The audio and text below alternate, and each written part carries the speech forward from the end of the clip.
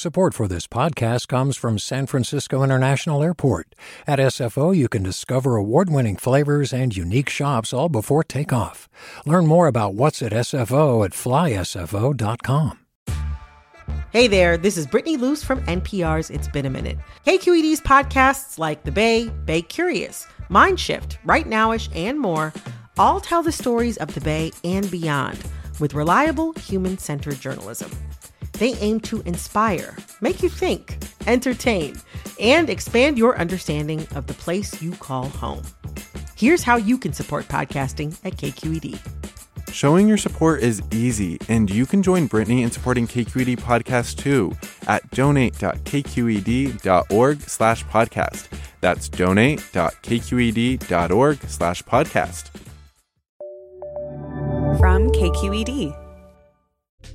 And we continue our conversation in this hour of Forum. And for the rest of the hour, we're talking about a woman who some would say was one of the more consequential and controversial first ladies in modern U.S. history, starting when her husband was governor of California and later when he was president. Nancy Reagan transformed the role of political spouse in many ways. Washington Post political columnist Karen Tumulty writes about it in her new biography. It's titled The Triumph of Nancy Reagan. Karen Tumulty, thanks for joining us. Great to be here. Well, let me just begin by asking you about that title. What exactly is The Triumph of Nancy Reagan? Well, I think that this is a book that, as you mentioned, charts the trajectory of a very controversial first lady. But I think the triumph in the title both implies the setbacks and, the pain in her life, of which there was quite a bit, but also how she ultimately really did play an instrumental role in both the rise of one of the most consequential figures of the 20th century, in the success of his presidency. And, I point to a number of places where Ronald Reagan's presidency might have gone in a very different direction had Nancy Reagan's instincts about the people around him not been better than his own. And finally, I think after his presidency, when he is incapacitated by Alzheimer's so soon after leaving office, it really does fall on Nancy Reagan's shoulders to both shape and protect his legacy. So this is not a book that I think backs away from her demons and her flaws, but I think it is sort of an overdue assessment of her significance as well. Well, and you alluded to Ronald Reagan, and I think you call it in the book, or quote somebody saying that he was almost allergic to conflict. He did not want to fire anybody. He did not want to have a tough discussion with a staffer who needed to be let go or disciplined in some way, whereas Nancy Reagan was quite willing to do that, wasn't she? Oh, absolutely. And, as James Baker, who was their White House chief of staff, their first one, told me, he said her instincts were actually a lot better than his were.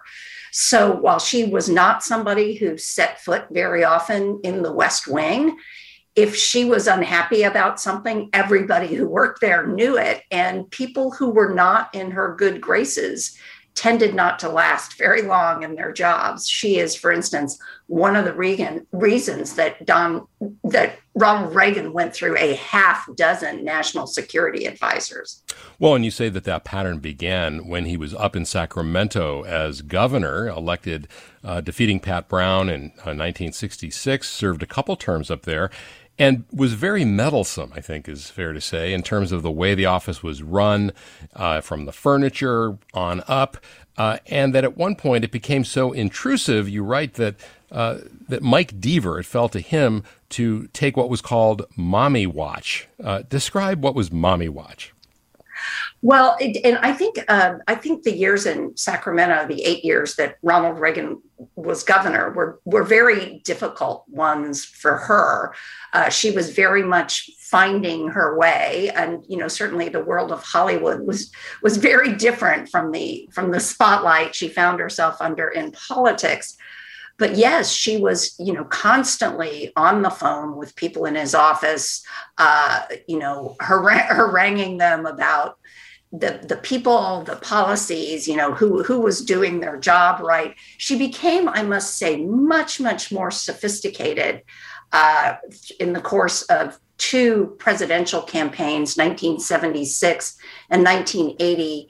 And then certainly in the White House years, you did see her making alliances, including a continuing one with Michael Deaver, who was deputy chief of staff, that allowed her to sort of work her will without leaving any fingerprints on it. She was also very closely allied with James Baker against a lot of the more ideological people in the White House. And she was a very important partner to George Shultz, the Secretary of State, as both he and she really believed that it was Ronald Reagan's role in history to essentially help bring the Cold War to an end. We're coming up to a break, but I want to ask you, in researching both for your book and for this conversation, there was a note in an article that her official biography begins by saying she was born in Chicago, the only daughter of Dr. and Mrs. Loyal Davis. And as the author points out, those are both untrue. She was born into a fairly dysfunctional family that broke up shortly after she was born, and Loyal Davis was her stepfather. Why did she feel that she needed to lie about that? And I apologize, we're coming up to a break so we can return to it, but just briefly. Well, I think that I think a lot of her personality was shaped in those early years of her childhood, which we can talk about, when she was essentially abandoned by her mother. And she essentially, and this was the case with both Reagans, if there was, a reality that was harsh, they would often sort of rewrite the narrative themselves. Yeah. All right. We'll come back to that notion in just a moment. We're going to take a quick break, but we want to hear from you. What do you remember about Nancy Reagan? What was your impression? Give us a call now at 866-733-6786. You can get in touch on Twitter and Facebook as well. We're at KQED Forum, talking with Karen Tumulty about her new biography, The Triumph of Nancy Reagan.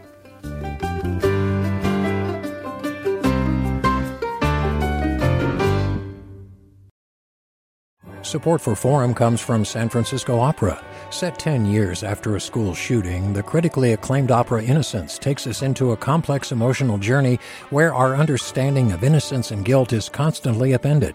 Kaya Sariaho's ethereal score collapses the past into the present as a community of survivors grapple with how to move forward. Don't miss the highly anticipated American premiere of Innocence, June 1st through 21st. Learn more at sfopera.com. Welcome back to Forum. We're going to continue our conversation with Washington Post political columnist Karen Tumulty. Her new biography, which I highly recommend, by the way, it's a fascinating read with lots of great details and anecdotes that I did not know about Nancy Reagan. It's called The Triumph of Nancy Reagan. And we'd love to hear from you. Your thoughts, your recollections of her, good, bad, indifferent. Have they been revised over the years? A lot of times that happens with presidents. They look a little better 30, 40, 50 years down the road than they did at the time. But give us a call, in any case, 866-733-6786. Again, it's 866-733-6786. Or get in touch on Twitter and Facebook if you like. We're at KQED Forum. And Karen, I want to ask you about their parenting, because I don't think anyone, including probably them, if you'd asked them, would say that was their greatest triumph. Of course, Ronald Reagan was married to the actress Jane Wyman. They had a couple of kids, Maureen and then Michael, who was adopted. And then the two of them had, of course, Patty and Ron Jr. And it seemed, in reading the book, it almost seemed as if they wanted, especially she, wanted to get sort of the parenting out of the way so they could be back together alone, which is really what they preferred. Nancy Reagan, in her own memoir, writes, "All I ever wanted to be was a good wife and mother, and I guess I succeeded more at the first than the second one." The Reagans were, in fact, bound so closely together that, as Patty noted at her mother's funeral, that they were a closed circle. There was everyone else just sort of floated around outside the circle, and that included, sadly, their children. So it was a very dysfunctional family. I think each of the children was sort of left to find their own way. Although I must say, of the two of them, Nancy was the more involved parent.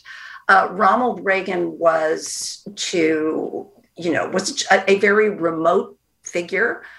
He was literally close to only one person in the world, and it happened to be the person he married. So, for each of the children, Ronald Reagan was a figure who loomed large in shaping their own identities. But as his son Ron would once write, it was almost like once you were out of his sight, you were out of his perception even. Yeah. Well, and Ron, but especially Patty, were real rebels. I mean, I think you write that Patty refused to wear a Reagan for President button. She was, well known to be smoking pot and dating older men, which, of course, her mother disapproved of. But it was Michael Reagan, the one who was adopted, who seemed to get really, the short end of the stick from her. I mean, at one point you write that she told him his real name from his biological parents. And it seemed, in a way, to, it was not to toughen him up. It was just kind of nasty, is the way I interpreted that. Yeah, it's, first of all, what I found kind of hardest of all of this is that Nancy Reagan herself, as a young girl, was so desperate to be adopted by her stepfather that at the age of 14, she actually has to go out and engineer her own adoption. So at one point, she and Michael are having one of their many, many arguments over his bad grades in school. And she says he's not living up to the name Reagan, at which point he says, well, why don't you just find out what my real name was then, and I'll go out and live up to that. And this was a piece of information that his parents, Ronald Reagan and Jane Wyman, had withheld from Michael.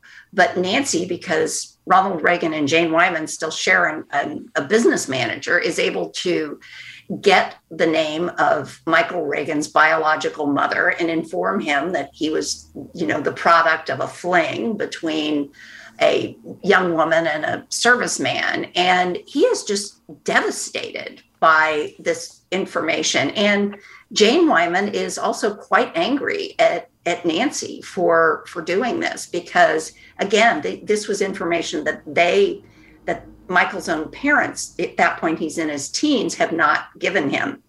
So Michael, in many ways, is of the four Reagan children, is the saddest story, because he really never feels like he quite belongs either in his father's first family or his father's second family. Yeah.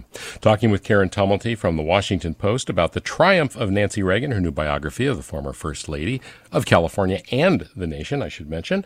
Give us a call if you want to join us and maybe tell us what you remember, if anything, about Nancy Reagan. 866-733-6786. Have your views of her changed over the years?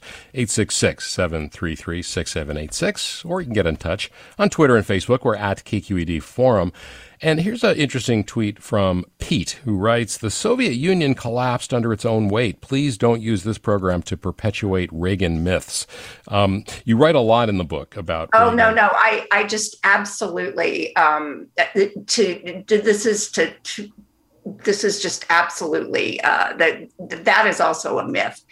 There was a real inflection point during the Reagan presidency with the ascension of Mikhail Gorbachev and a series of summits that began in 1985. This is an initiative that is not greeted warmly by a lot of the president's more ideological advisors. They believe that, that essentially the Soviet Union is irredeemable, that there could never be any such thing as a working relationship with Moscow. And behind the scenes, Nancy Reagan was very, very much a force pushing towards these summits. And I would really recommend that whoever tweeted this might take a look at, among other things, the memoirs of people like George Shultz, who could actually give you, again, being there as Secretary of State for 6 years, could, this warming of relationships, the arms control treaty that Reagan and Gorbachev managed to negotiate were but absolutely not foregone conclusions. But I think what Pete, the tweeter, is saying is that it wasn't just what Reagan did that brought down, he famously went to the Berlin Wall and said, Mr. Gorbachev, tear down this wall. And lo and behold, the wall came down, not because Gorbachev tore it down, but people did, other people. But, the point that it wasn't like just... I would just very much disagree that, this was just some kind of foregone conclusion. I mean, it happening when it did. One of the reasons that helped sort of accelerate the collapse of the Soviet economy was the arms race that they found themselves in with the United States. So again, I just think that that the person who is tweeting this is essentially simplifying something. And again, the timing, the opening of this relationship was very much an initiative of Ronald Reagan and Mikhail Gorbachev. And I think that those two found themselves as partners in really bringing about an entirely new kind of relationship between the United States and the Soviet Union. Well, and in fact, Gorbachev, I think, visited them on their ranch after Reagan left the White House, and he came to his funeral. But bringing it back to Nancy Reagan, you noted that she kind of pushed her husband into meeting with him and being more open to having a couple of summits, which, of course, happened. But she was also very involved behind the scenes in terms of the atmospherics, the photo ops, including what coat Reagan was wearing in that first famous handshake with Gorbachev. Talk about the role she played behind the scenes, and then I want to ask you about her relationship with Raisa Gorbachev, his wife. Well, I actually opened the book on a scene, and again, this is a story that George Shultz himself told me in my first interview with him. It is February of 1983, and Washington is socked in by a blizzard. George Shultz at that point is only 7 months into his tenure as Secretary of State. He really doesn't know Reagan all that well. Nancy Reagan invites Shultz and his wife over for a private dinner in the White House residence. And Shultz has just returned from China, and he is surprised at the degree to which the Reagans are really pushing him to learn more about communism and communist leaders, And at that point, Reagan starts talking about his own ideas for engaging the Soviet Union. This is all a revelation to George Shultz, who, doesn't know the president except for the fact that he has decades of anti-communist rhetoric, that he is presiding over the largest peacetime military buildup in U.S. history, and that his entire administration, with the exception of a few figures like George Shultz, is really populated by hardliners. And it is at that dinner that Shultz begins to recognize that Reagan really does believe in his skills as a negotiator, but also that he is anxious to put those skills to use. But Shultz also realizes that this was the whole reason Nancy Reagan set up this dinner, so that Shultz could hear from the president himself what he really saw as his longer term goal. And Shultz also realizes at that dinner that he has found a very powerful ally in Nancy Reagan. She would also do things like push Ronald Reagan to soften his rhetoric about the Soviet Union when he uses the phrase evil empire to describe Moscow. The two of them have many, many arguments over that phrase as well. Yeah. All right, let's go to the calls. And again, the number, if you want to join us, it's 866-733-6786. And let's go to Lee in Oakland. Welcome. Hey there. I haven't read the book, but I have a distinct memory of being bused in Los Angeles in fifth grade, 1989, to the Rose Bowl for a DARE rally where Nancy Reagan was delivered by helicopter in the middle of the Rose Bowl, and we had a huge DARE rally that was taking place in Los Angeles County. And just remind us what DARE. What did DARE stand for? Drugs something? I don't even remember. It was an anti-drug program. But yeah, suffice to say. It was an anti-drug program, but I wanted to know how it tied into the war on drugs. And my memory of it was just so much propaganda.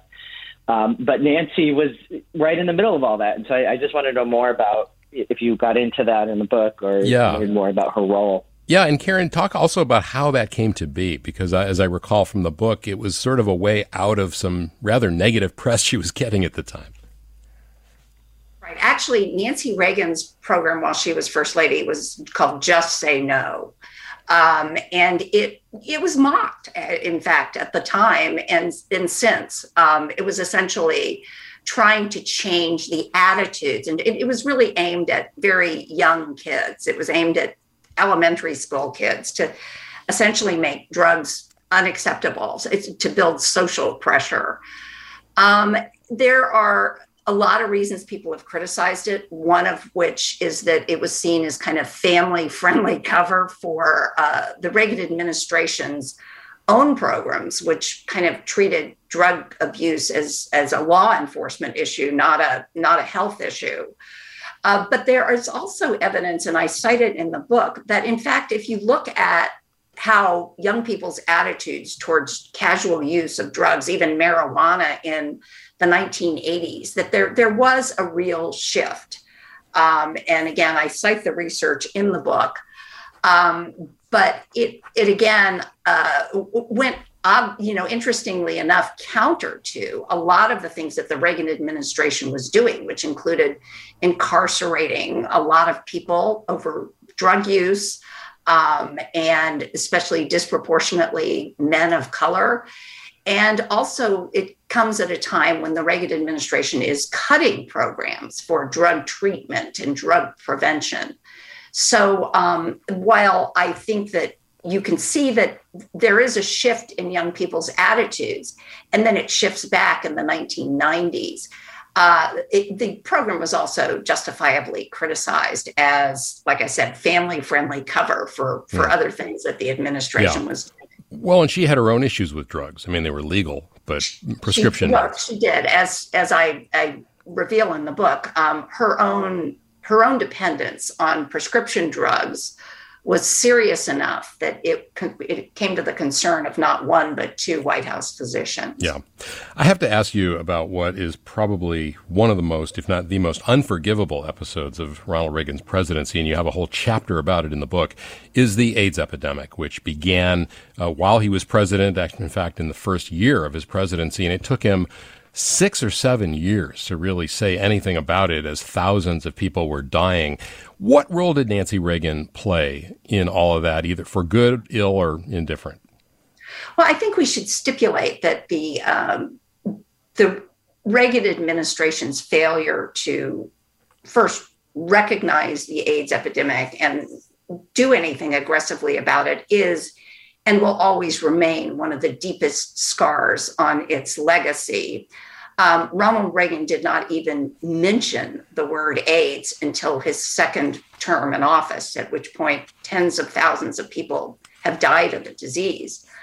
But as I point out in the book, Nancy Reagan belatedly, but before her husband did in fact come to recognize the seriousness of the problem, and did in fact do a lot of pushing behind the scenes to bring the president around on the issues. When he finally gives his first big speech on the AIDS epidemic, and mind you, this is incredibly late in his presidency, it is 1987.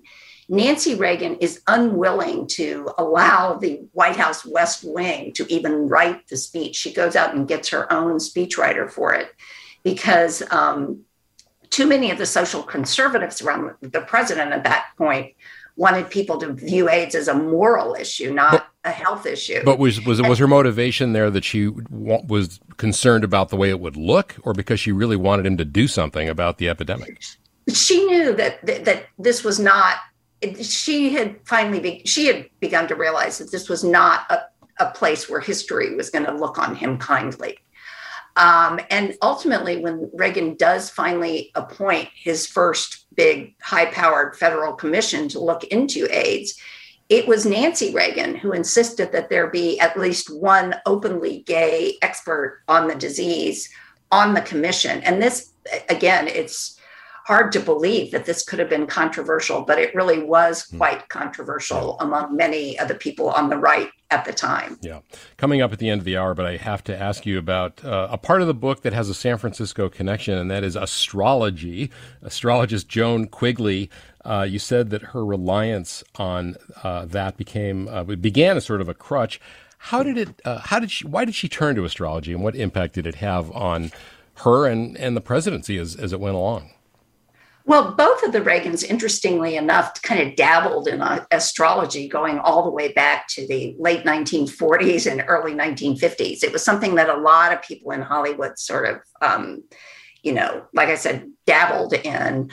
But it is really after she almost loses Ronald Reagan to a would-be assassin in March of 1981 that she becomes panic-stricken and convinced that every time he leaves the White House, there's somebody out there waiting to finish off what John Hinckley started.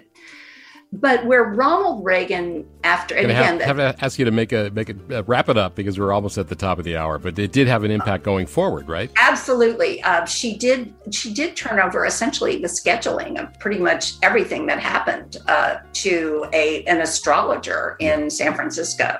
All right, funny that the astrologer happened to be here. All right, Karen Tumulty from the Washington Post. Her book is called The Triumph of Nancy Reagan. Thank you so much for joining us. And you've been listening to Forum. I'm Scott Schaefer. Stay tuned for another hour of Forum ahead with Mina Kim.